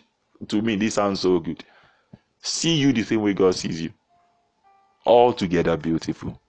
If you want to write it in your room to remind yourself, and that's all that matters, honestly. You don't have to prove point to anybody. You don't have to get men's validation when you already have God's validation. Thank you, Holy Spirit. Father, we thank you because faith comes by hearing and hearing by the word of God. And then we'll keep these words to heart. The Holy Spirit will bear witness with this truth in our heart and our lives. We give you all the praise. We go in that consciousness of who we are in you. The blessed of God. The favored of God. The one whom you loved radically. The one who you are forgiven. The one who has been blessed with every spiritual blessings in the heavenly places. We give you all the praise. Thank you, Jesus. In Jesus' mighty name I be prayed. And let God's people say, amen. Thank you so much, everybody. God bless you. Oh, it was such an awesome time. I really enjoyed myself personally. Major announcement. Relationship session is in the next session. And we didn't send an email yesterday. Just yesterday. We'll send it next week from next week. I have school exams. I've been busy. Oh Lord, thank you, Jesus. All right, but relationship session is in the next session. And finally, Kevadulam Academy. If you're yet to register for the academy, you should register for the academy. It will really, really bless you, really, really transform your life. And then, if you're yet to make payment for the certificate, you should do that before April 15, so that we can send you the admission letter for the academy. And then that's gonna start in May. By Saudi, I want to say in Saudi, but by Saudi, we're resuming our physical meeting here in Canada from Saudi, And that means those in Nigeria will start joining us from 5 p.m. to 6 p.m. Nigerian time. It's going to be 11 a.m. to 12 p.m. Canada, Winnipeg, Canada time. And then it's going to be an awesome experience. I'm just telling you guys ahead of time. And finally, tomorrow is my birthday. Whoa. And I won't be preaching tomorrow. I'm taking tomorrow off. Yeah, but I think I'll be doing a 10-minute Instagram live tomorrow just to say hi to everybody, to preach the gospel as well, of course, and to share a bit about how God has helped us. Yeah, long story short, thank you so much for connecting. Don't forget who you are in Christ or anything, because that's all that matters. I'll see you guys in the next session. Peace out.